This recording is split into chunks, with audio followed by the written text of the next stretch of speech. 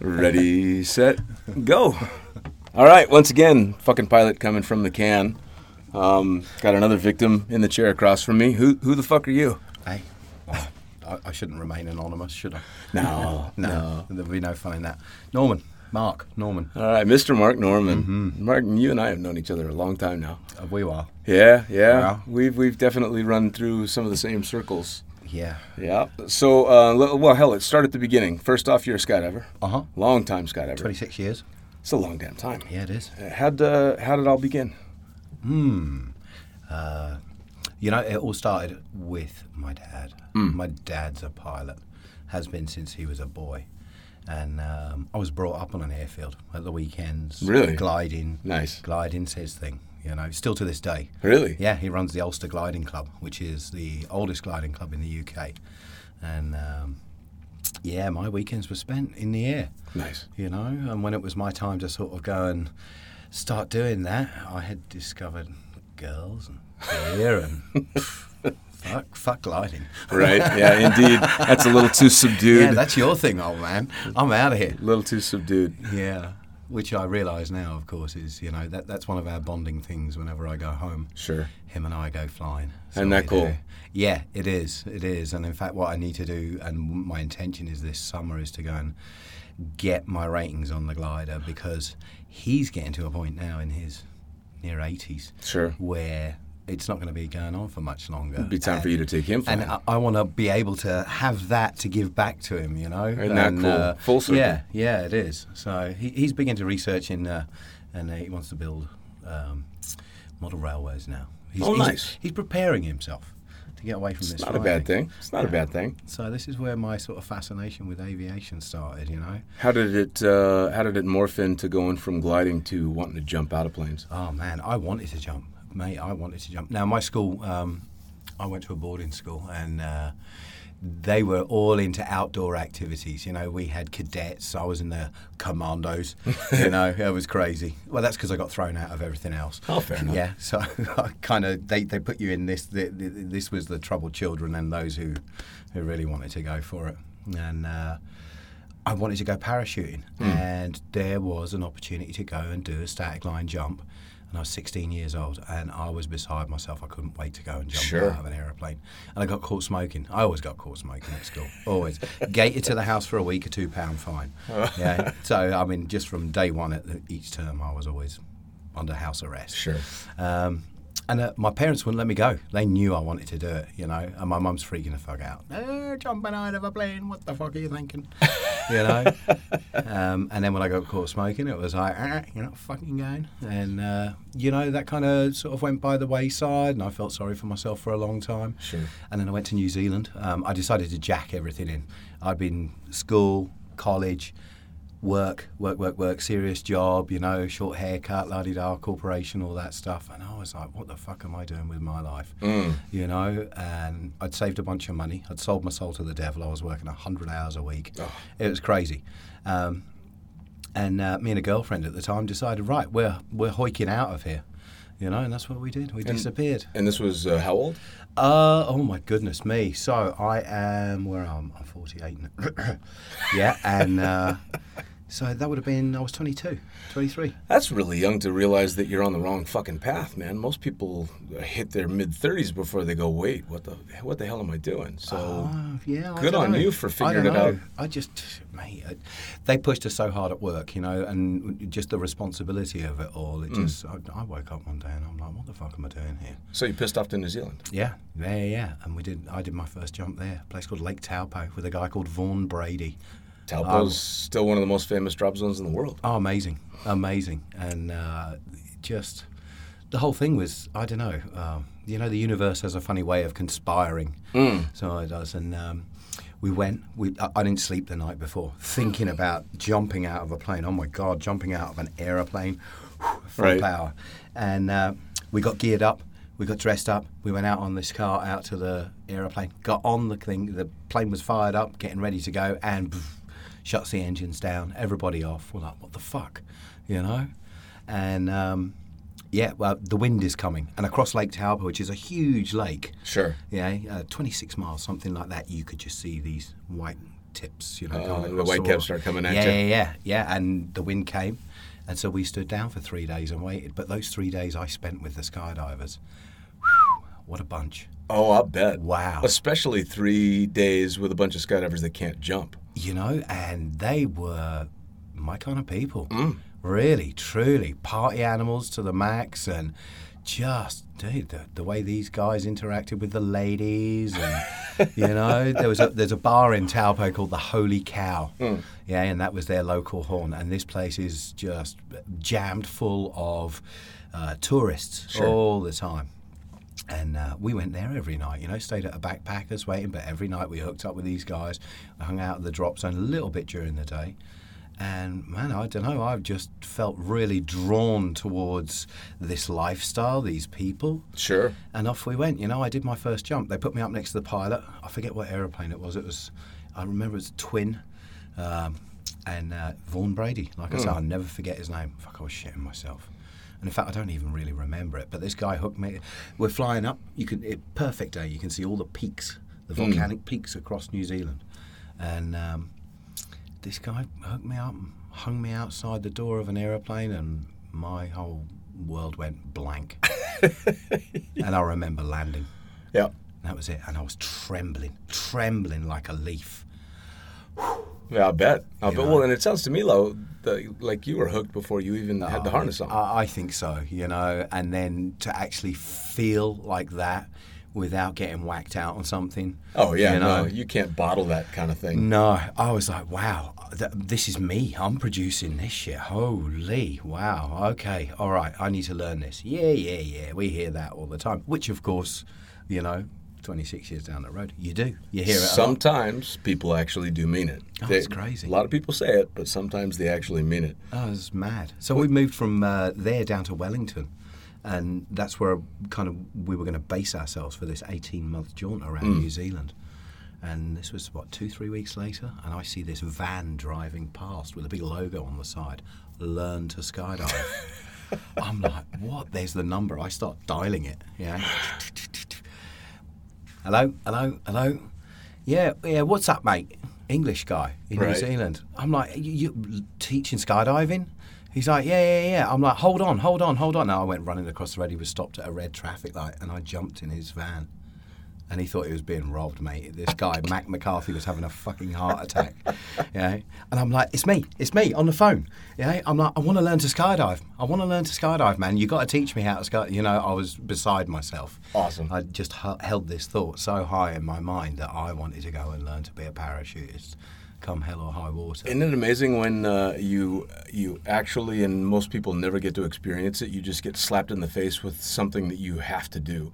And it's such a freeing knowledge. I have to do this. There's no choice. This is going to happen. Yeah. And there's something really freeing about knowing, no, I have no option. This has to happen. Yeah, truly it was, mate. And I put myself on this path. 5 months it took to get through AFF. Wow. So there's two factors. Was the weather. I started at the wrong time of the year, and I was a really shit student. Yeah. Oh, my God. I have never met another student since, and I've taught a lot of people to skydive, who had to do as many jumps as I did. I did 25 jumps to get through AFF. Wow. Oh, yeah. That's a lot. I failed level 5 9 times. Oh, Jesus Christ. 9 times. Well, let me ask you, though. You said you've taught a lot of people how to skydive. Mm-hmm. I'm guessing that one of the reasons you've got the rapport you do with students is because you sucked so bad yourself. Yeah. It would have to be. Yeah, absolutely. I relate. I get it. Because, someone that breezes through the course is not going to be able to understand why you can't just fucking turn left. Oh, they're Superman. Why can't you do that? And so if you had to fight for every bit of it, I would think it would be a lot easier for you to... Oh, I had to fight for it. Oh, God knows I had to fight for it. I pulled myself out 4 times on that course, spinning so hard. I'd get this arch signal, allegedly. I can't remember. And I would just spin. I'd drop a knee and off I would go. Oh, wow. Yeah, so you were one of those ones they were drawing lots to see. Oh, mate, I couldn't seem to relax, And in fact, I didn't relax for a long time. It took me a long time to really see the aeroplane going away from me. Right.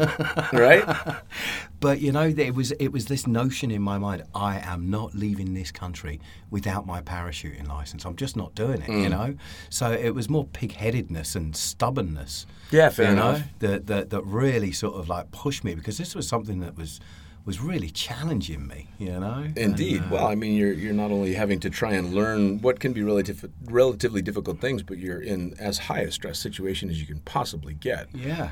It can take a while. Mate, there's a lot of noise going on inside this head of mine. In there? Yeah. Yeah. You know, it always seems Absolutely. it seems to be the biggest obstacle when you're teaching someone. Of course. You know, it's quieting down the noise. It's not the actual action of getting out the door and pulling the parachute. It's like calm the fuck down, mate. You know, just shh. Yeah, because you're being hammered on all sides with everything else that has nothing to do with what's going on. Right. Wow. So you basically just beat your way through this course. I did, you know, but it was amazing because we had that, you know, that 5 months, that 6 months, and then obviously the rest of the time that I was in New Zealand too, I got to go in the rigging loft. This guy, Matt McCarthy, was all about it, you know, he was all about rigging, learning to pack.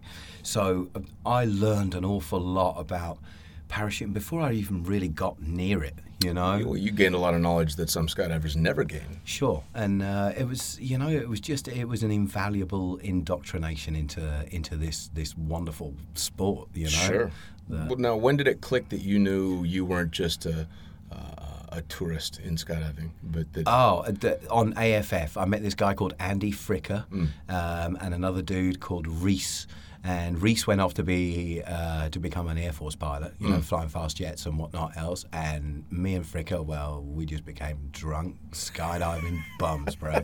It was fucking amazing. We used to have this midweek club where we knew we couldn't jump. And we just couldn't go jumping, you know, because it wasn't the weekend. Sure. So we would go and rappel down car park buildings, and we would find a building, you know, anything that we could tie a rope off to properly at the top, and we would just go pegging it, running it just to get a buzz, you know. Sure. These guys were mental, Sure. absolutely mental, and more so than me. You know, I'm a little bit reserved, mate. I always look at things and go, "Well, hold on." Sure. Right. But Something still gets you over the edge. Yeah, and again, you know, the camaraderie was the thing, and yeah, that was it. You know, we went bungling around after we kind of got our licenses and whatnot else. And in fact, we didn't even have licenses. You know, once we'd gotten through AFF and had started working it, we went and bullshitted our way around every drop zone in New Zealand that we could find, driving around in my Lada. It's funny. Everybody that I've talked to so far, it's been a very common denominator. Is everyone talks almost more about the community of skydiving than the jumping itself. Oh, for sure. It's the people. It Yeah. truly is, you know, and even with the idea of being in a tandem operation, you know, it's not so much the action of jumping and whatnot, it's the people you meet each day, you know, who are coming in and, you know, oh, I'm scared, it's like, all right, well, you know, hey. Well, and I think you're a lot like me. If I look back at my career now, I started out hating doing tandems, but to ask me now, my favorite way to skydive is taking a tandem. Sure. Because either that or shooting a video of it, because you're feeding off of what you can still vividly remember it was like, and it's just like being back there again. Oh, it's hilarious. And it's the mate. gift of being able to give that to somebody else, and it's fucking funny. Truly. Oh, my God, you have no idea, mate. My face, 2 days ago, my face hurt. My face, I got home from work, and even at the end of the day, one of my buddies comes up to me, goes, Norman, I've got another one. I'm like, dude, I just can't come and watch it. He's like, why not? Italian bloke, and he's like, come on, Norman, come check it out. It's so funny. I'm like, mate, I can't. My face is hurting, mate. I'm like, it's too much. It never does get old. It really doesn't. Oh my God, mate, no. So you get through the course and you knock around New Zealand, jumping all over the place, and Yep. but skydiving's taken you all over. Yeah, it has. Yeah, I went back home to the UK first of all. That was well, it wasn't, you know, because Matt McCarthy, he's a Brit, you know, a soldier, very military in his training, very sort of like, this is how you'll do it, you know, and which I needed, you know, I definitely needed that, you know, because, and it came as a surprise going back there. Holy shit, rules, regulations, you're going to do this, you need a badge for this, you need a badge for that, you know, went walking back with a dodgy old rig, like, we don't need your stinking badges, and they shut you down pretty quickly. Yep. I've definitely heard it's a hell of a lot more regimented. Well, and I did my stint in New Zealand as well, and granted, it was after you spent your time there, but it was still the Wild West. Yeah, and New Zealand's great, you know. I mean, that's a very big touristy sort of thing. But this was a very small drop zone in a place called Masterton, just slightly north of Wellington. But going back to the UK, that was something else. That was Sure. round parachutes, you know, no squares. Round parachutes. The weekends, mates would come in on a Thursday. I went and hooked up at this place called Chatteris, North London skydiving, they call it. It's nowhere near North London. But it sounds good. Yeah, so, well, as a marketing tool, we get the people in, you're there. And this guy called Dave Harrison, Dodgy Dave, they called him. And he truly was. What a character. Holy shit, I've met some characters in this sport. And, he sort of like took me on board. And I moved into a caravan on the drop zone rather than going and living at my home, which was like 8 miles down the road. I was just obsessed. Oh, yeah. Well, it's all-encompassing. Yeah, and I learned to pack the rounds and do all that malarkey and talk people down and got my static line rating there. And, that was so your instruction, you started in the UK? Yeah. That'd be pretty tough, though. I mean, UK is not exactly known for a great skydiving weather. No, it's crap. That's why I left. Yeah. So you started getting ratings there, and you started kind of getting your chops in the UK, and then you ended up, is that when you ended up in the States? Well, no, see, Andy Fricker, your man who I was talking to you about, he came over to the UK shortly thereafter I went back, and he was like, hey, not banging on the door. Hey, Norm, I'm here. I'm like, well, what the fuck? But he had promised he was making his way over there. Right. And, sure as shit, there he was, banging on the door. So him and I hit it off, and we were at the drop zone as much as we could be. We went from that operation there to another place. So that would be Thursday, Friday, Saturday, Sunday. Monday and Tuesday, we went over to a place called Sibson. And then Wednesday and Thursday, we went to a place called Langer. Which is a bit further north. And we just, I had the car and whatnot, an MG Midget, which he nicked one night drunk and crashed. Oh. Bastard. I never forgave him. No, I did forgive him for that. But, he dinged my nice motor, mate. My little baby. Tried really hard to get jumping, and it just wasn't happening. Sure. And Frick came across a bunch of money. And he was like, well, fuck it, mate. Why don't we go to the States? And, well, that was it. I was like, yeah, all right. I'm like, well, I'm pretty skint. I was doing a bit of landscaping as well in between. I tried to find a job when I got back to the UK, and they were wanting to pay you £3 an hour. I'm like, £3 an hour, for fuck's sake, really? This is not living. And so I started my own thing, just doing landscaping and a couple of mates' gardens and whatnot else. So I had a little bit of money coming in, and the packing obviously helped. And sure, all the rest absolutely. But living on ramen noodles and support from the family. And Frick's like, I'll give you £1,000, mate. He's like, I'll buy you the ticket. I'll give you £1,000. Let's go to America.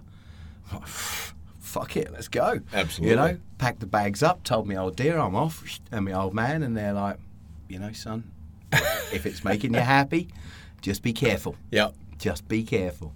And off we went. Got on an aeroplane. I think that was, what was it? That was February the 22nd, 1997.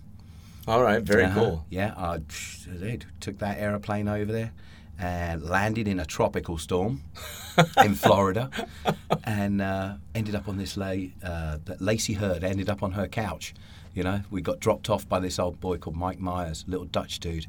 He's like, hey guys, how's it going? When he picked us up and stopped at the Waffle House. That was my first experience of American cuisine. Oh man. That was, I don't know, that's good stuff, man. Them hash browns. Well, it definitely fits the lifestyle. Yeah. And so this guy called Andy Grimwade owned this drop zone called Sebastian in Florida. And it was thriving at the time. He had two twin otters who owned it with a guy called Freddie Brown. And I rocked up there, and we rocked up in the morning after we'd woken up at Lacey Hurd's house. My God, she's a trip. And there it was, two twin otters flying, buzzing, teams training, the whole gambit. I turned around and said to Frick, I'm not leaving. That was it. As soon as I got there, I'm like, I'm not leaving. He's like, well, I'm not fucking going, mate. I'm like, we had a 3-month visa. I'm like, I ain't going. I'm staying here. Awesome. So into Sebastian, which, Florida was skydiving mecca back then. Oh, yeah. It was. Yeah. There were other drop zones out there that were well known, but anybody was in Florida. It was good value, mate. Yeah. It was just, wow, such a self-contained environment. And, Andy Grimwade, he'd done such a good job of, putting the team rooms in place, just really having a drop zone that was wholesome, and everybody was living in the campground out the back. Sure, there was Swanson, Zipser, just a whole bunch of, hey, legends in the sport. Yeah. Who were all just hanging out. Chris Lynch, the XL Team boys. Everybody was living together. For sure. And there was just this community thing going on. And again, that's the hook. Yeah, mate. You're hooked in. I just saw the 2 planes flying. I'm like, I'm fucking going. Absolutely. The rest of it was all just started coming as a bonus. Sure. And I went and saw Grimwade. I'd sort of like emailed him and asked about work and whatnot else. And I wandered in his office. I'm like, hey, man, I'm Norman. I'm here. He's like, go fuck yourself. You piece of shit. That was it. Go fuck yourself, you piece of shit, he says to me. I'm like, oh, fuck you, And he looks at me and goes, yeah, you're all right. And I think maybe it was just one of those tests, Yep. And that was Grimmy, mate. He was always tested everywhere. I love this sport for exactly that reason. I worked for a guy in Skydance in Davis, California, Ray Farrell. Famous in the sport, and famous for being a bit of a hard ass. Yeah. And I started working for Michael Hawks, who was far and away the biggest prick skydiving I ever saw. Fucking hate that guy. I'll never have a nice thing to say about him. And so I'm trying to get a gig in between working at Cross Keys during the summer, and I'm back in California in the wintertime. And so I walk into Skydance, and somebody tells me to go talk to Ray. And I knock on the door, and Ray's, relatively famous in the little world, so I knew who I was going in to talk to. And I sit down, and he's being all gruff and hard-ass, and he won't even look up from what he's doing to talk to me. And it's supposed to be some kind of interview, but he's just being a douchebag. And so he finally gets around to looking at my CV, and he's all, so you work for Hawks out in Vegas, did you? Yeah, sure did. He's all, well, if you survived him, I guess you'd probably do all right here. And I look at him in the eyes, and I'm like, Ray, if you're twice the prick people say you are, you're still only half the prick he is. And Ray fucking looks at me like he couldn't quite figure out, and then he finally just cracked a smile, and he says, welcome to the team. So same thing. You got work. Absolutely. Yeah, so throw that fuck you right back at you. Absolutely. I can feed myself. So you go in and you pass your test, and they put you to work doing what? Maintenance. Bog rat, cleaning the toilets. All right, you went that route. Yeah. I took over from a guy called Rob Silver. So I did. It was awesome. I got up in the morning, mate. So what Grimmy allowed me, God bless him, I love that man to this day. So I do. And what Andy did for me was he paid off my bar bill and food and drink. So he did. He'd give me like $100 a week, and I could jump as much as I want, so long as he didn't need me for anything, so long as my jobs were done. Now everyone had been doing maintenance up until that point had kind of been a slacker, Sure. Me, I saw this as an instant way to fucking bang the jump numbers up. So I was up at 5 o'clock in the morning. I had that place scrubbed. And I did. I spent about a week scrubbing everything first. Right. Something that was instilled in me by my ma and by school. Sure. And so I scrubbed it because then it's easy maintenance, isn't it? Sure, yeah, absolutely. Once it's all nice and tidy, ship shape and shine. And, Grimmy took a shine to that because he would always wander in every morning. And his first thing was, good morning. And he would wander around every bit of the drop zone. Sure. And check that it was all in good order, the fuel, the bathrooms, the shower rooms, everything else, the zoo bar, making sure that it was all good to go. So that was my gig, dude. I'd up at 5 in the morning, scrub the place, get it ready for the day, and then first load would be there. I'll be there with the rig on that I'd begged, borrowed, and stolen. And, hop and pops, until it was like, hey, check in, we need you for this, we need you for that. Boom, I'd run off, I'd get it done, get back, get on a plane. Nice. Yeah, I did 800 jumps my first year there. Wow. So now you're talking about getting up into the jump numbers where you can start pushing to work. Oh, fuck that, mate. I wanted to free fly. Really? Oh, yeah. No, I was a dirtbag. Are you kidding me? Long hair, bare feet. Yeah, nice. No, I didn't want to... ratings... Nice. Here's Olaf Zipser, here's Adrian Nichols, here's, Johnny Loken is just some of the most amazing, incredible free flyers. Swanee. Back when it was all brand new. Jason Orban, all bringing this, this whole new kick to things, mate. Yeah. And Adrian Nichols was the boy who took me under his wing, He's got a hell of a name there. Yeah, mate. Big time. Yeah, truly. He was like, you're going to kill yourself.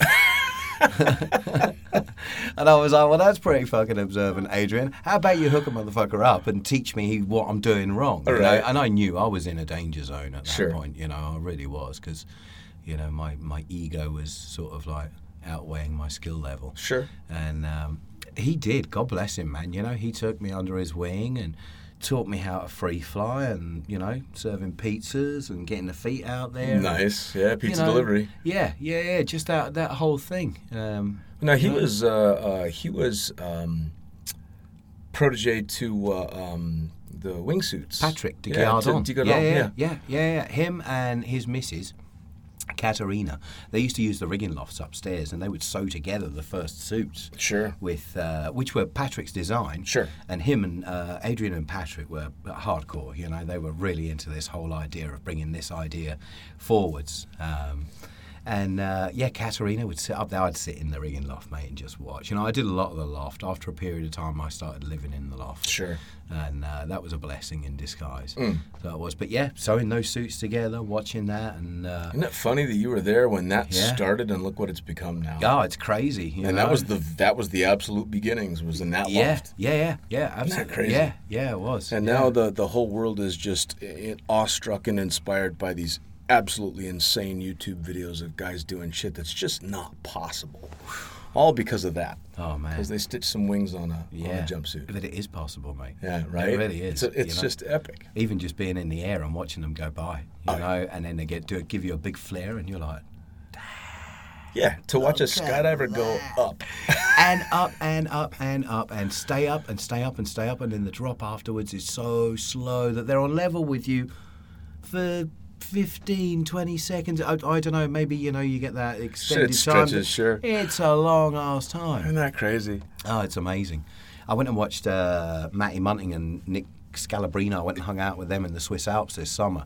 And they were jumping off this, Diablorettes was the name of the place. Okay. We're up 9,500 feet. Sure. Fuck me, man, I was terrified. I climbed down to this exit point with them to get pictures, Oof. you know. But man, wow, you just where they were doing this and where they were going. Oh, I bet. I've actually got Munting's Incredible. going to be stopping by at some point to have a chat with me.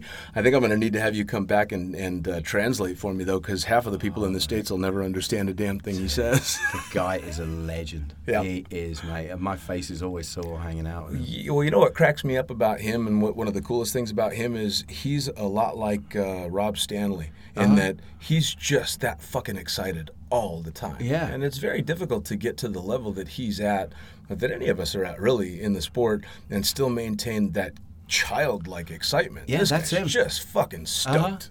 Oh, which is he's awesome. It's fucking infectious. frothing, mate. Frothing, absolutely.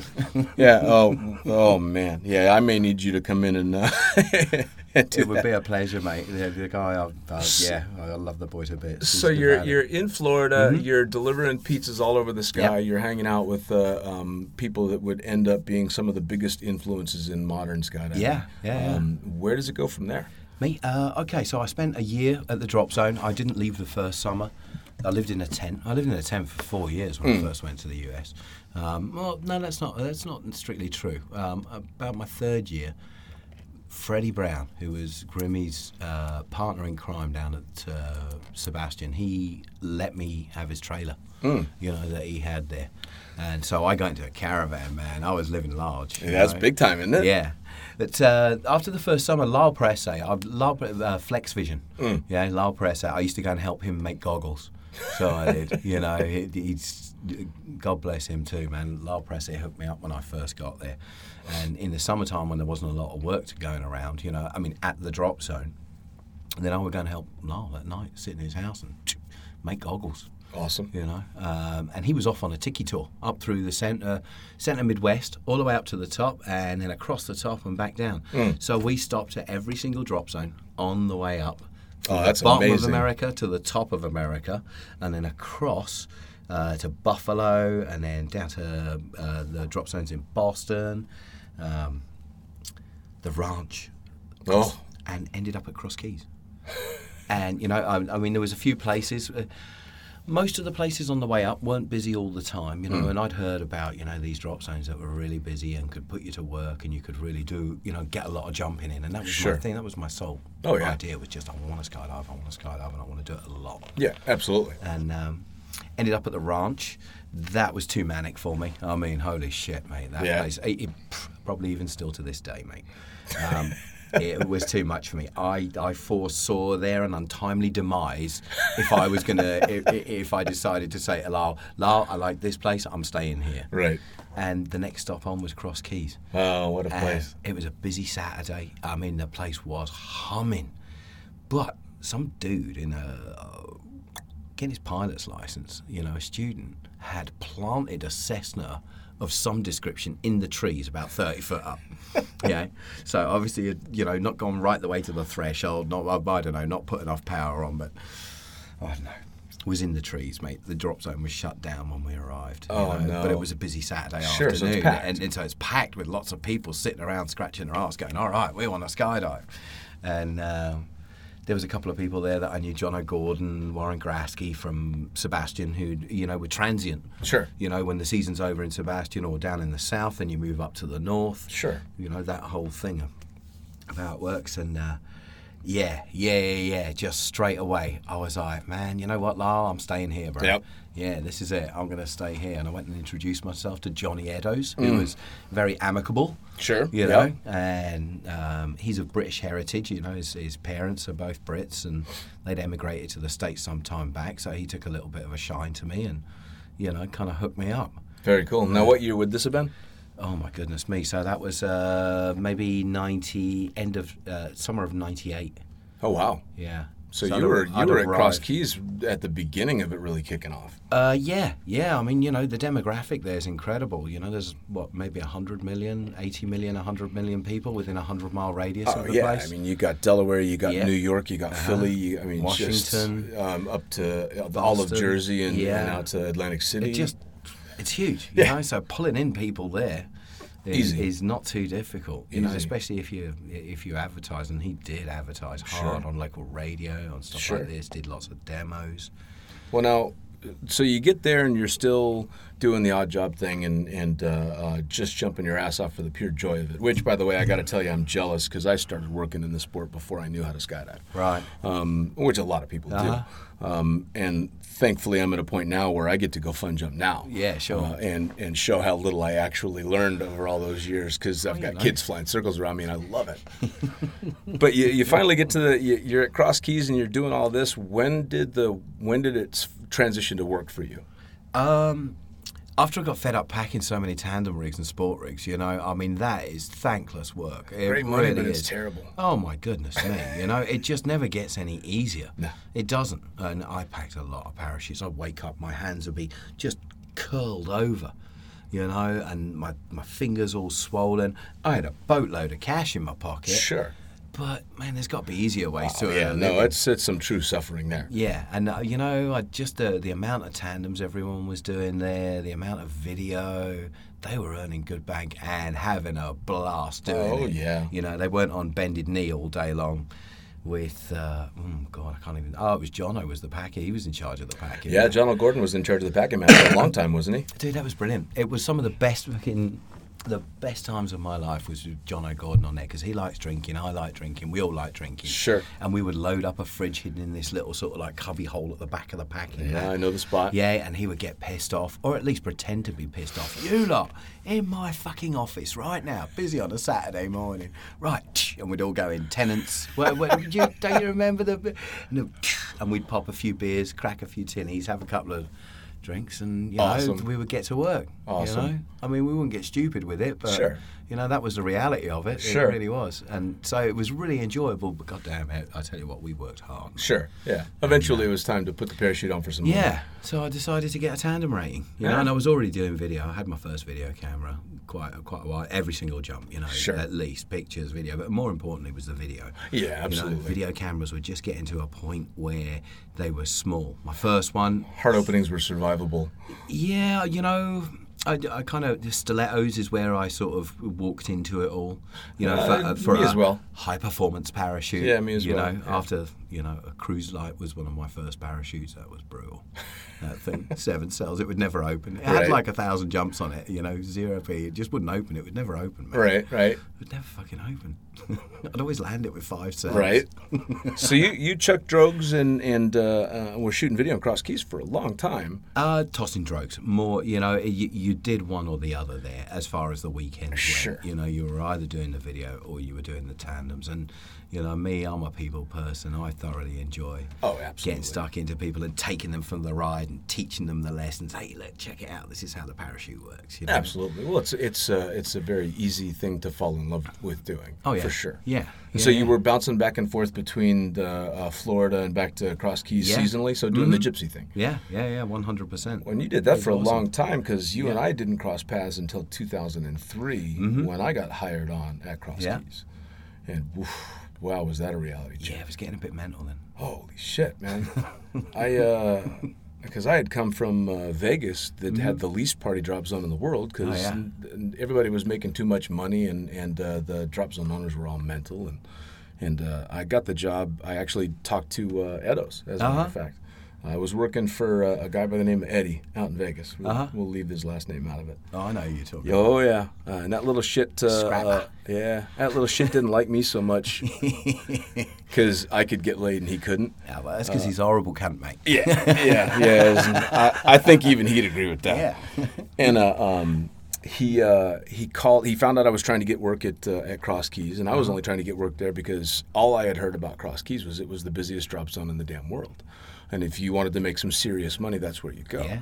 So I'm thinking, the responsible choice is I got to get this job at Cross Keys. So Eddie decides he's going to call up John Edos and do nothing but talk shit about me. But John Edos, God love him, is halfway through the phone conversation and he just asked that. He's also, you don't recommend hiring this Dean guy. Oh, fuck no, guys, this, that, and just talked all kinds of shit. And without blinking, John went, well, that's exactly why I'm going to hire him. And he hired me on the spot. Which was fucking fantastic. Yeah, that's nice. Oh, yeah. And I get out there, and I think I was at Cross Keys for about a week. And I had gotten out there thinking I had shed... all my past is gone. Man. There's no more. And I had gotten saddled with the nickname Princess out in Vegas because I worked with a bunch of Brits, some of who you know, that nicknamed me Princess because I didn't drink alcohol and I used to be a stripper. There you go. Yeah. So I'm thinking, all right, I've driven literally across the entire country. No one knows me. I'm free and clear. I get to just go beat Dean. And I think I got there late on a Tuesday night and parked my 17-foot pop-up trailer in the parking lot, put that thing up and went to sleep. And I woke up because I heard somebody walking past the trailer going, well, that guy doesn't know where he is. All right, fuck, I must have parked in the wrong spot. I'm starting out good. And so I get out of the trailer and I put it all away and I go walking into the hangar and it's dead empty and super quiet early on a weekday. And I put one foot through the hangar door onto that red carpet, and I hear this squeaky British voice from the other side of the room screaming, hey, are you Princess, that stripper from Vegas? Fuck me. God, are you kidding me? It's somebody from Vegas had called and said, hey, you hired this guy. Here's the dirt on him. So that was my introduction to Cross Keys. And then a week later, I'm sitting in the pea gravel pit under a substantial, the effect of substantial amounts of chemical entertainment thinking, what the fuck? What happened here? This is the responsible choice? And I had initially been offered the job not through John Edos, but through who was at the time the Drop Zone manager, who I'm sure you knew very well, and I only knew in passing, Paul Rafferty. Right on. So when I found out what happened to Raf... Oh, brutal, dude. Brutal. Were you there that night? I was, mate. I was a conscientious objector from the moment they decided to put that car on there and was told to fuck off. Shut up, Norman, fuck off. I'm like, what the fuck are you doing? You can't put the car on the fire. You know we can't do that. We're not allowed to do that, mate. Because we'd have to go down to the fire brigade at the weekends. Sure. Because it's an airport and... sign up paperwork, you know. We got on well with these guys. They come out Sure. on a Saturday and squirt the hoses so that we could swoop under them. And Sure. They loved us, you know. Remember the safety day training with all the harnesses they made to Oh, get us out of yeah. the trees? And, Oh, yeah. You know, they were a good bunch of guys, man. Absolutely. And I was told to shut the fuck up. And so I went and saddled myself up in the corner out of the way, you know, and flames were licking out of that car 40 feet in the air. Yeah, for those that haven't heard the story or don't know, they were just having a stereotypical Cross Keys party, and it was a massive it was bonfire. a season opener. Yeah. And who was it came up with the idea of taking a car and parking it on the bonfire, setting the car on fire? It was just one of the crowd. Maybe we should just leave it at that, you know? All right, fair. Yeah. I mean, Somebody, I could give you names, mate. No, but that no, would just be no. unfair at this point. Let's just say a Cross Keys gypsy decided to park this on. Yeah. there. So it went from bad to worse. Oh, it's crazy, mate. I've never seen anything like it in my life. So they parked the car on the bonfire, and then what did they start doing? Then, you know, the thing had been burning 30-odd minutes, you know, and a car burns very intensely, in case you've never seen a car burning. Oh, yeah. You know, it gets up to ridiculous temperatures, over 1,000 degrees nearly, I think. And this thing had flames coming out of it 40-odd feet up in the air. Everyone was gathered around it. There was 150 people, 200 people there. You know, it had been a great day jumping and whatnot else. And a guy called Will Longinus decides in his infinite wisdom that he's going to run across the hood of the car while it's on fire. Well, sure as shit, off he went, straight across it. Sure. The manager, Paul, turned around and said to an old boy, Selwyn, come on, wait, let's give it a go. And Selwyn's like, nah, mate, nah. And he'd had a few, you know, and that was, you know, he'd been there about, I don't know, a month, 6 weeks, something like that. And he'd been as good as gold, but this was his, you know, his First big. hurrah. And he tried to run across the hood of the car, and as he stood on the bonnet that had been burning for so long, you know, with the engine block underneath it, his shoe melted and he fell inside the burning vehicle.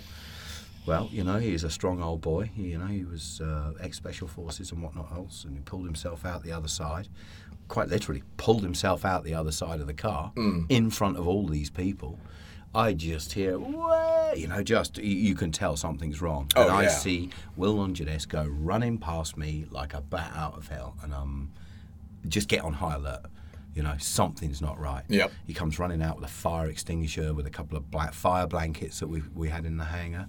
And I went running over and had a look, and there was Rafferty lying on the ground, mate, and he wasn't looking good, dude. You know, he had the inside of the car's really hot. Oh, yeah. You know, it singed all the hair down onto his head, and, you know, it melted all the hair. Oh, dear God, mate.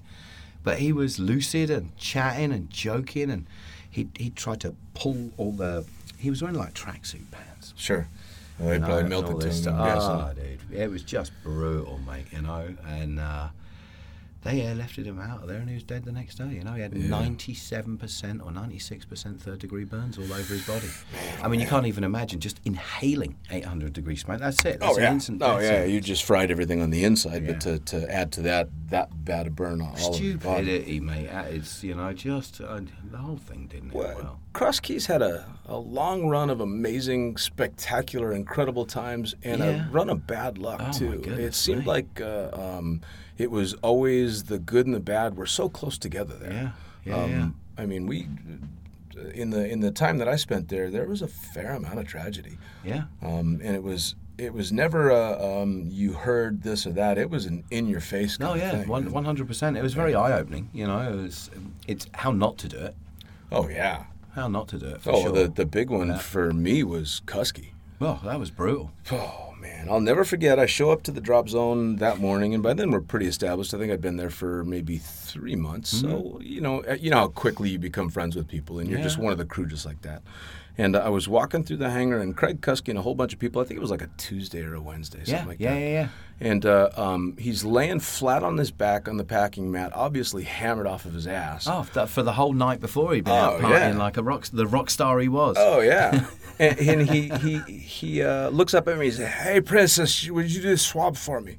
Fuck off. No way. Not a chance in hell. And unfortunately, he got somebody to do the damn swab for him and ended up getting in an airplane and making a jump. Shitty-ass hammered drunk. What did he come back like 2.0? Oh, I don't know. Like triple the legal he'd been limit. partying all night. They'd been doing all the good stuff as well as being drunk and all the rest of it. Plus, they were drinking first thing in the morning. Oh, yeah. And there was an exchange of pilots because the regular pilot there was Jono. And Jono, as soon as he saw him or Fricker getting on the plane, it was like, "Oi, up here, right now. I want to breathe." You know, I want to at least smell you're not drinking. All right, sit down, you know. Or if they were guilty as, you know, charged, then it was like, get the fuck off my plane. Yeah.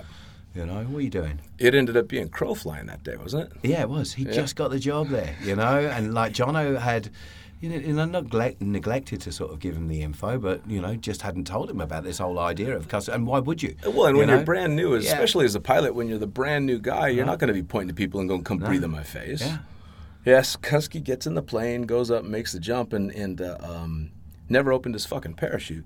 And the fucked up thing with Kusky was... He did a two-way. Yeah. Yeah, he was doing a two-way with Fricka. They decided they were having a low pulling competition. Oh, yeah. This is what went on there. Yeah. Okay, so him and Fricka. Kusky's on his back underneath Fricka. Yep. Yeah. Fricka Cypress fires. Yep. All right. He's in good shape. Kusky flips over. Apparently, you can tell. You know, he had his pilot chute. He hit the ground so hard, it's hard to tell, mate. Yeah. But we reckon that he flipped over, went to pull normally, and then went, holy shit. Oh, and yeah. Oh, he didn't even... He tried to get the reserve out, you know, because it was neatly over the top of him. Oh, yeah. That concrete. Yeah, man. oh, no, You believe know? me, I'll never forget that. And of course, the twisted part of that story was Fricka Cypress fires. The only reason that Kusky's didn't fire is because he took it out because they were getting too expensive to replace because he kept firing the damn things. When he went in, I was standing in front of Monkey Claw, the little team room, and I watched. I looked over and I saw him at Treetop, and then you heard that stick of dynamite sound go off. And I turned to Damo, one of the other instructors, and because it just didn't register. And I'm like, what the fuck was that noise? And he just looks at me with this sober face. He says, that was Kusky. Yeah. And I raced over and I got in my truck and I raced down Dahlia Avenue and I saw Frick sitting under his reserve looking pretty fucking dizzy. Down at the Red House. Oh, yeah. And so I saw him and I'm like, all right, he's okay. And then I saw the parachute on the concrete. Yeah. And I got over to Kusky and you're right. He had the reserve was draped over him and his face was kind of turned to the side. Not a cut, not a scratch, no blood, nothing. Unbelievable, eh? It was crazy. Yeah. And you would have sworn he was going to dust himself off. And I ended up doing the whole checks and checking his pulse and all that, and there was just nothing left, you know. There we go. Oh yeah. Well, and when Kim Worthington introduced me to Craig Kusky 3 months before, she flat out introduced him as the guy that's going to be next to go in and cross keys. And Mate, do you know what? As God is my witness, I tried so hard with Kusky. Yeah. I did. I took him under my wing. I was like, mate, I lent him parachutes, please, dude.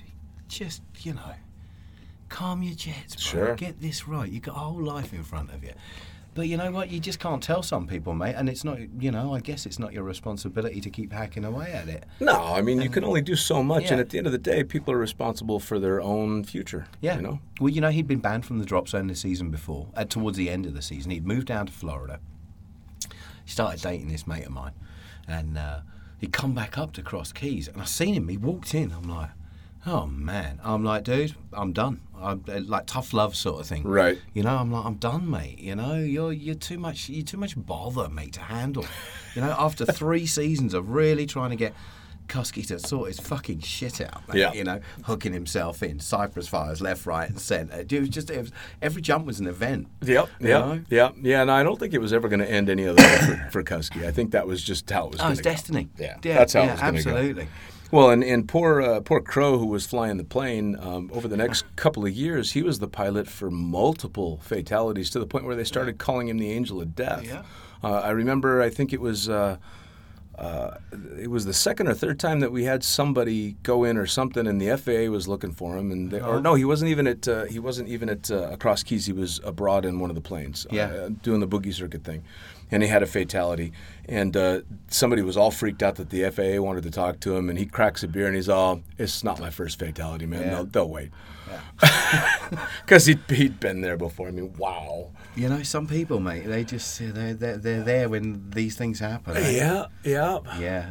Cross Keys got brutal, mate, for a little while. That really wasn't the only one. There was Seth Blake, there was Sarah, and her boyfriend Ron. Yeah, that was a hard one for all of us. Dude, I still post Sarah's picture every 4th of July. I see it. 4th of July, man. She was special, dude. She's Sister Sarah. Yeah, born again Christian, came in with her Bible, fucking way, and everyone just took a real shine into her because she was a very bright light. Oh yeah.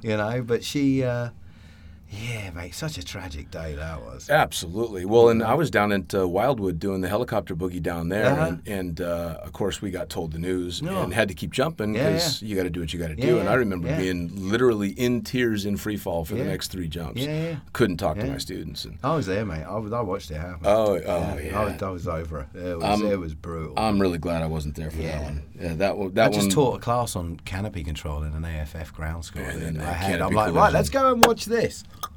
You know, let's go and watch some parachutes landing. Yeah, that's an instant lesson on what not to do, man. Straight into the back of her canopy, 100 feet, and whap. Yep. Yeah. I'll tell you what, I remember in one of the coolest things about, well, skydiving in general, but specifically that community at that time, because we were so tight. I mean, yeah. We were 7 days a week, 18 hours a day Mm-hmm. together for years. And we went to her, it wasn't a funeral, we went to the Sunday Mass. Right, yeah. And they did a special Dad's Mass. church, yeah. Absolutely. Yeah, it was brilliant. And I'll never forget Mark Cruzy. Got up to say a few words. The priest invited him up, and so he goes up there, and you could tell that the normal churchgoers were a little standoffish because of the skydivers, Yeah. and they were upset, and they want, obviously with something like that, a non-jumper wants somebody to blame. There's got to be some fault. Somebody's at fault here, you know. And he got up there, and you could tell there were not scowls, but they were waiting just for it to be over. And he started the whole thing off by asking all the skydivers to stand up, and the whole back of the church. There must have been 150 Oh, of us. yeah. We Just packed the place out. peeking into the doors Mm-hmm. and climbing over each other, and I remember hearing an audible gasp from the congregation as they turned around and went, "Holy fuck!" And instantly you saw their entire mannerism change, and it became a, "Oh, they loved her." Yeah. Okay, it's No, for sure. and it became "This is okay. We're all supposed to be here now." That was just an amazing thing. Horrible reason, but an amazing display. Dude, I got on well with her. That was a shame. Oh, everybody She did gave me this too. Bible with, and she get it in the front of it. You know, she wrote a bunch of stuff, and throughout it, she wrote a bunch of stuff. But in the back of it, she wrote this one passage. You know, and it still sticks to me this day. You know. Oh, And, for sure. Do you know what? I was on the road. I kept that with me for years and years and years, and I was on the road with the Food Network, running around all over the country doing this camera work. And I left it in a hotel. Oh, I did. man. Oh, mate, I did everything I could to get back there and try and find that Bible. Man. Sure. And they just, you know, it was supposed to move along. Yeah, So it was- absolutely. it was Well, supposed to move along. we've got such amazing memories with her. I mean, probably my fondest memory of her isn't one instance. It's every time she walked up and gave me a hug. Yeah. She gave the best hugs, and she'd look you in the eyes and tell you, "Dean, I love you," and you knew she meant it. Yeah. Which was just an amazing With all thing. their heart and soul. Absolutely, you know, Yeah. because people will toss around those niceties relatively easily nowadays. But she'd look you right in the eyes, and you just, "Oh shit, she's not kidding around." And Yeah. it wasn't She was a guy God-fearing girl. woman, mate. Yeah, no, Yeah. it was an absolutely amazing thing. Yeah. So yeah, That's so true. we definitely had some big times in Cross Keys and some massive parties and oodles and oodles of bad decisions, all of which were Yeah. amazingly fun. But you backed off of it. I did. You finally decided enough with the party. I'm going to take a step back. What was the catalyst for that? Girlfriend. Yeah, Girlfriend.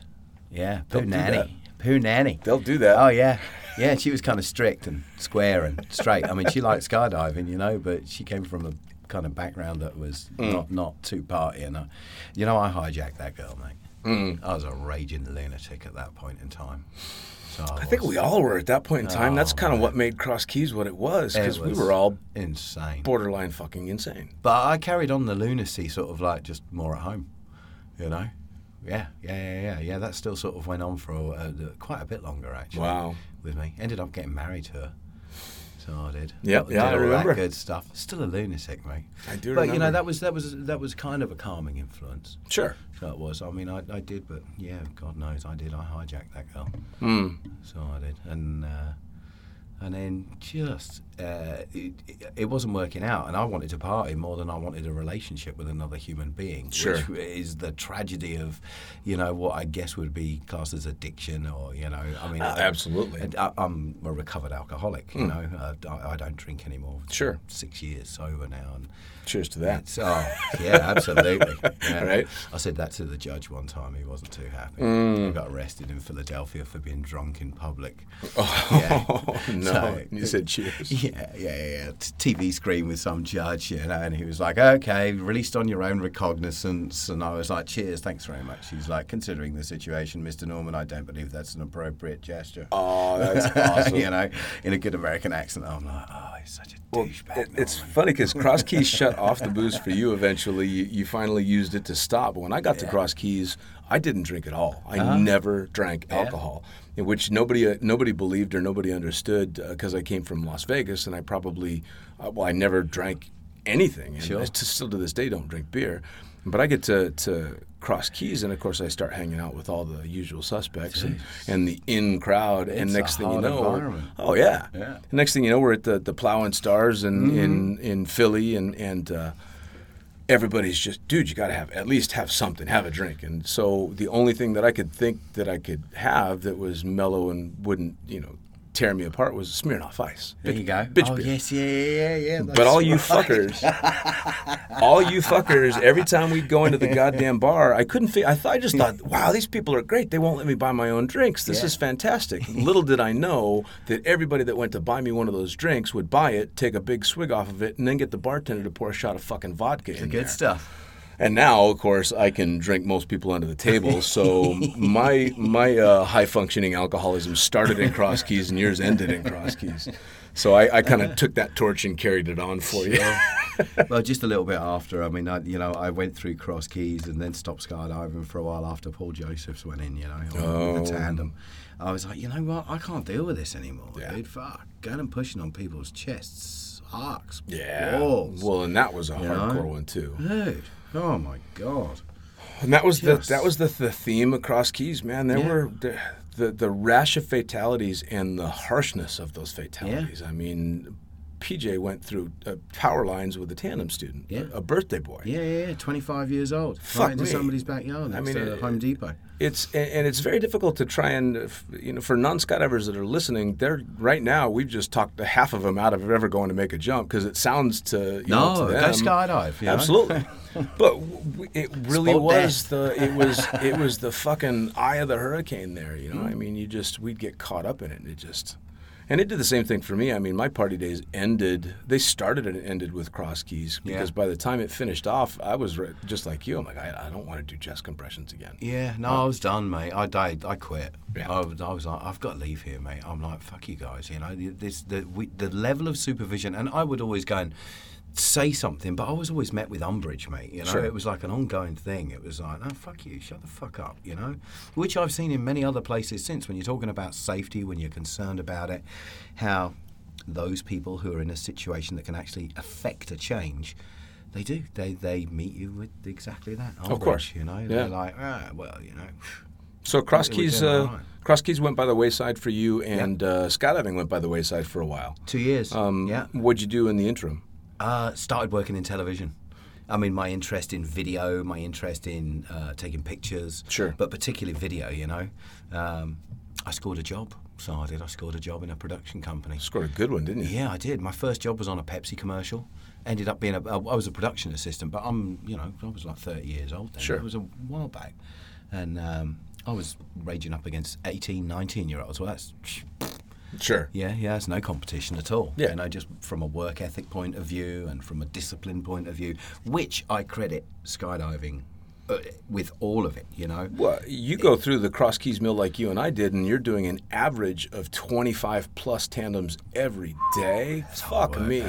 And I'm sure you were the same. At the end of the week, if I hadn't done 100 jumps, I was pissed. Yeah, that was hard work. Oh, man. You're going to walk away with a work ethic because there's no way in hell you're ever going to get worked harder than that. Yeah. And you have to be disciplined, because if you're not disciplined, that's when shit goes wrong. Yeah, you take that kind of work ethic and that kind of ability up against a bunch of 18-year-old kids trying to get jobs in anything real. They don't stand a chance. Yeah, that's it. So I sort of went from strength to strength in that with a lot of PA work in Philadelphia, making commercials, that sort of thing, and then kind of slowly went from the PA work more into the equipment side of things. Camera was my thing, going and getting these big cameras from New York and putting them all together, and And then I hooked up with this one production company. These boys are amazing.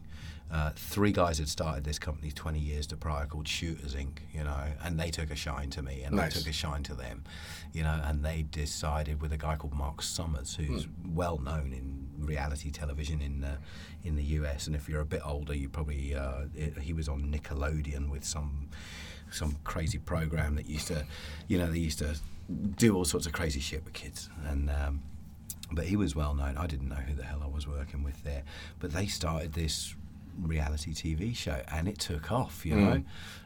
Restaurant Impossible, no, Dinner Impossible was where we started. Sure.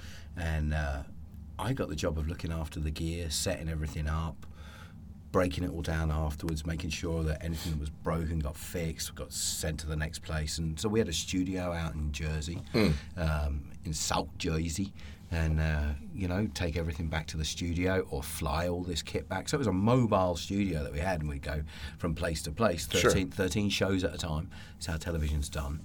But I got on the pilot show with this English chef called Robert Irvine, and fuck me, I tell you, mate, crazy. Okay, so I'm pretty diligent with trying not to be late.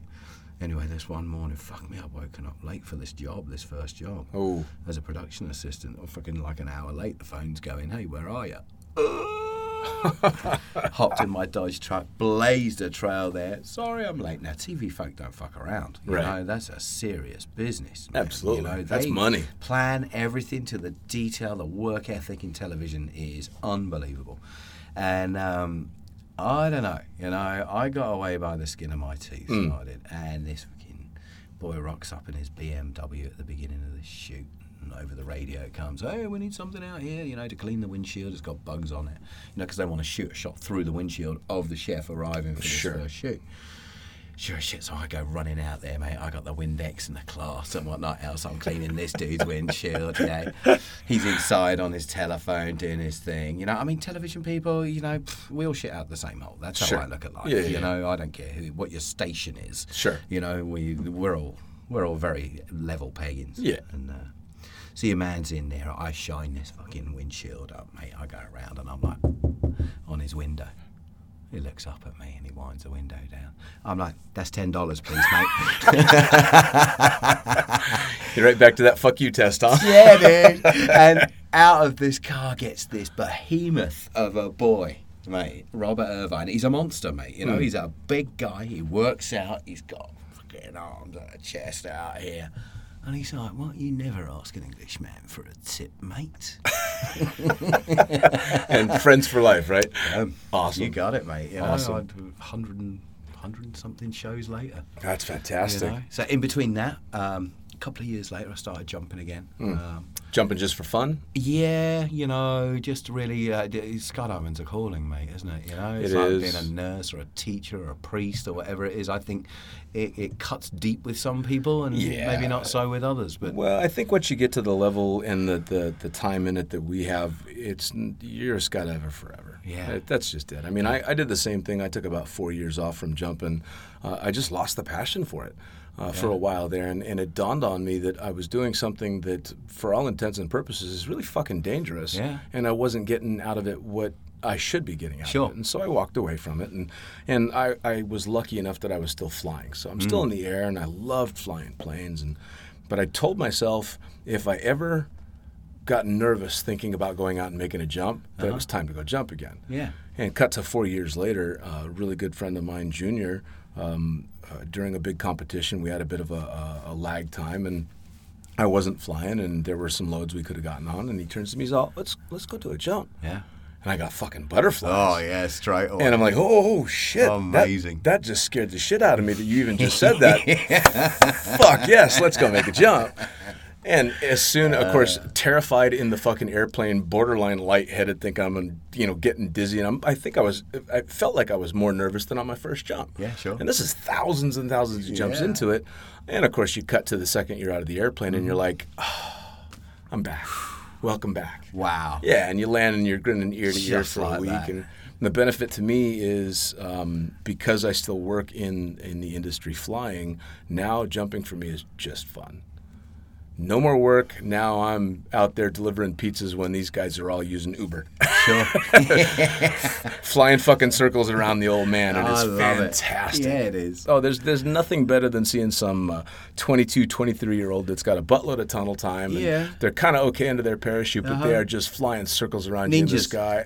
Absolute ninjas, Yeah. and I love it. I love sucking. It's so Yeah. much fun. It is. I got nothing to prove. No one's No. watching me for anything. I'm never going to impress anybody, and I Yeah. like that. Yeah. I like that. It's just enjoying it. Though, Yeah, isn't it? absolutely. You know, that's it.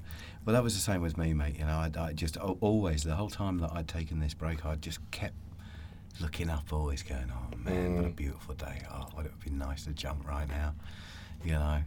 But when I did come back, I found first of all, that in my mindset, you know, was I wasn't going to allow myself to get burned out again, you know. And if I felt that way, I was going to stop what I was doing, take a break, you know, and not do that, you know, because that wasn't the go for me. No, you know? well, we've all seen the burnouts. We don't want to be that guy. 25 jumps a day, you know. That's the seasons. That's boom, boom, boom, boom, boom, and it you know, the partying, just everything. It takes a toll. And That lifestyle.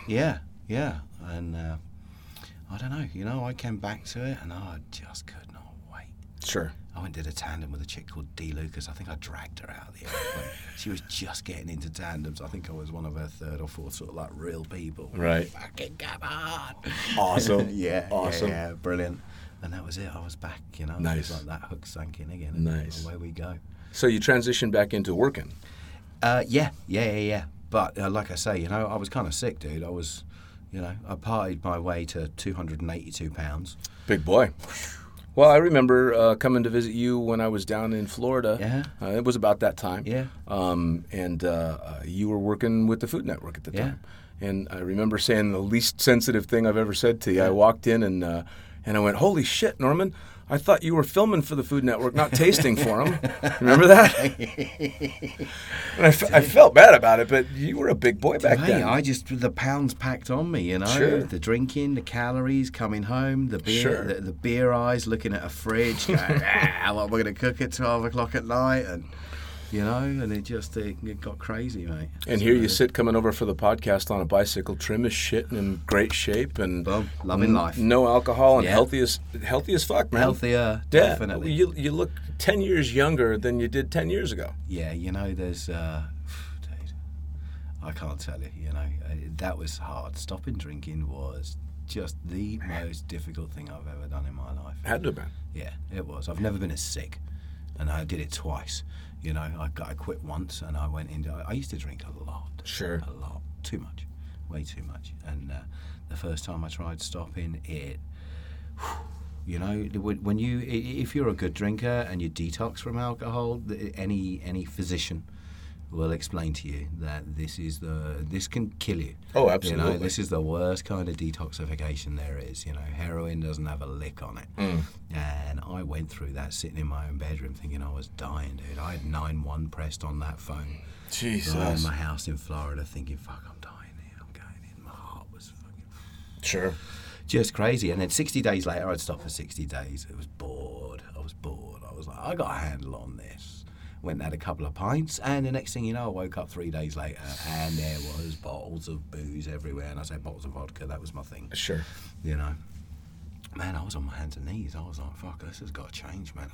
I couldn't see it myself. I just couldn't see that where the change was going to kick in. You know, because I really enjoyed the social aspect of it, and you know what? I enjoy the buzz. Sure. Yeah. Let's be honest. Absolutely. You know, I mean, that's, you know, I enjoy the buzz that the booze gave me. And, you know, I was on my hands and knees, mate. I was desperate. So I was. And I was talking to the universe and knock on my door, and along comes this dude called Evan Bell. And, dude, he saved my life. He did. I credit with him with just giving me the introduction to the people that I needed to teach me how to live a better life. Sure. You know, give me the tools that I hadn't been given. Well, that's it. I mean, that's it. You get to that point and you can't see the path to take. You're just blind to it. Oh, dude. So have somebody lead you to that stinking path. thinking, mate. You know, Oh, yeah. the alcohol clouds your mind so bad. Oh, and so pernicious. And I'm pretty sure that sitting here now, you couldn't fathom ever being back there. You know, hey, I could get drunk a million times, mate. I could absolutely get drunk off my face a million times. But Sure. you know what I couldn't do is go through the detox, dude. Sure. Holy God.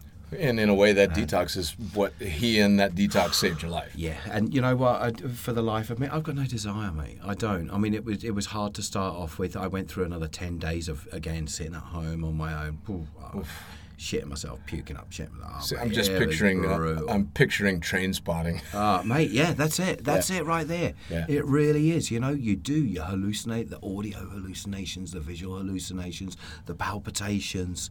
You know, I didn't, mate, anything I put in me just instantly came. I lived Sure. in my shower for 2 days. You know, I just lived in the shower. Yeah. Heat regulation, I'd pull a blanket over me. I'd be instantly too hot. I'd pull it off. I'd be freezing cold. It is so fucked up. It's unbelievable. Now, do you think your penchant for drinking heavily and the whole big party scene and all that is also part of what draws you to something like skydiving? Is it?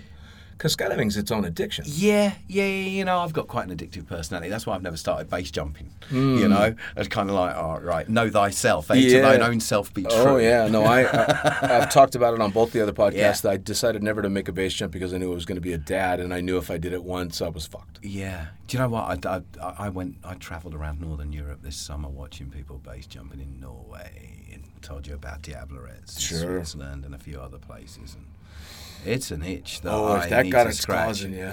It's an itch I need to scratch at some point. Yeah, I know that. I Absolutely. feel like that, but then, I mean, unfortunately, we've known enough people that have been doing it, and they're dramatically better at that kind of shit that I am that aren't here anymore. Sure, and- sure. Yeah, I mean, my desire is not necessarily to go, you know, bombing it down a canyon on a wingsuit, trying Sure. to get as close as possible. I'm older and wiser now. I like to think, you Right, know. right. And so I'd like to do it in an environment that's conducive to being able to do it successfully. A good old You know, bridge day kind of jump. Yeah, you know, minimising risks, man. And that's what it's all about, isn't it? You Yeah. know, with parachuting, with any sort of like Sure. endeavour that's got an element of danger to it, you really have to minimise the risks. It's the draw to that drug. And, well, like you said before, on your very first jump, there's no drug in the world that can give that to you. Dude, I was up the top of the Bliss Tower the other day. Yeah. Yeah, with a bunch of mateys jumping off for a movie. Yeah. So I was photographing. So I'm in a full fucking harness and whatnot else, standing on the edge over the top of them, taking pictures. Yeah. Got down. I'm like, God damn it, I want to go jump. I want to fucking jump. Are you kidding me? This is 1,200 feet. I fucking want to jump. Right. I went and saw Scalabrino. I'm like, hey, Nick, you got a rig? You know, he's like, I got a 280 something. I'm like, you know what? Fuck, I should jump, mate. This is a skydive. All right. I can deal with this. Yeah. I just saw these mates hucking off. I'm like, fucking, what the hell? I can Yep. go do this. Yep. You know? No, believe me, the attraction is definitely there. But I'm like you. I know that would be one that would be too tough to. And that's the one I won't go. Yeah. I won't go that far. I don't know. Well, we'll see. We'll see. You know, I'm definitely going to do it at some point. I Sure. promised myself that. I don't want to go to my grave thinking to myself, fuck, I wish I'd done that. Yeah, You for know? sure. For me, it's not. It wouldn't be a regret for me because I've come to terms with the fact that it looks really cool, but I just don't think it's for me. Yeah. So for me, it's a little bit easier. Right on. Yeah, for sure. Oh, Well, so you're back working in skydiving. Yep. You're keeping yourself from getting burned out. You're clearly enjoying it because you're traveling around I love Europe it, and mate. doing It's all a that gift. stuff. Is this the end game? This is For me? yeah. No, definitely not. Oh, no. I wouldn't think so. No, you know, I mean, photography is my thing. I love photography. Mm. You know, video I love doing. I kind of sort of like taken a step away from it because it's fucking hard work, mate. And People Sure. don't appreciate. I had a production company of my own at one point.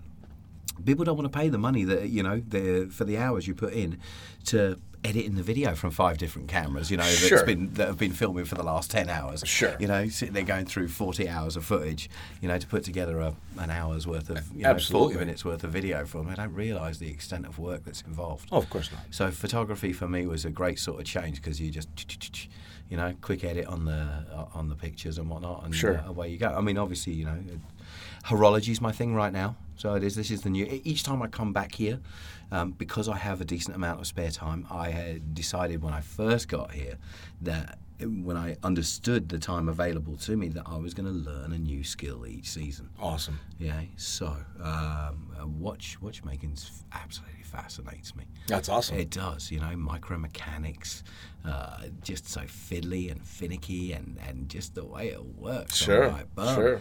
And so, I've been reading lots of books. I've been reading books by a guy called George Daniels, Dr. George Daniels, who was an English dude, a Londoner, just a Renaissance man, a real common old boy who was like taking shit apart and putting it back together again. Sure. He ended up being the world's greatest watchmaker.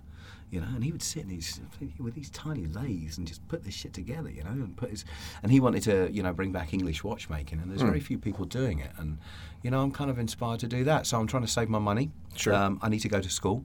Sure. Skydiving's always going to be a part of my life. Of course. It is.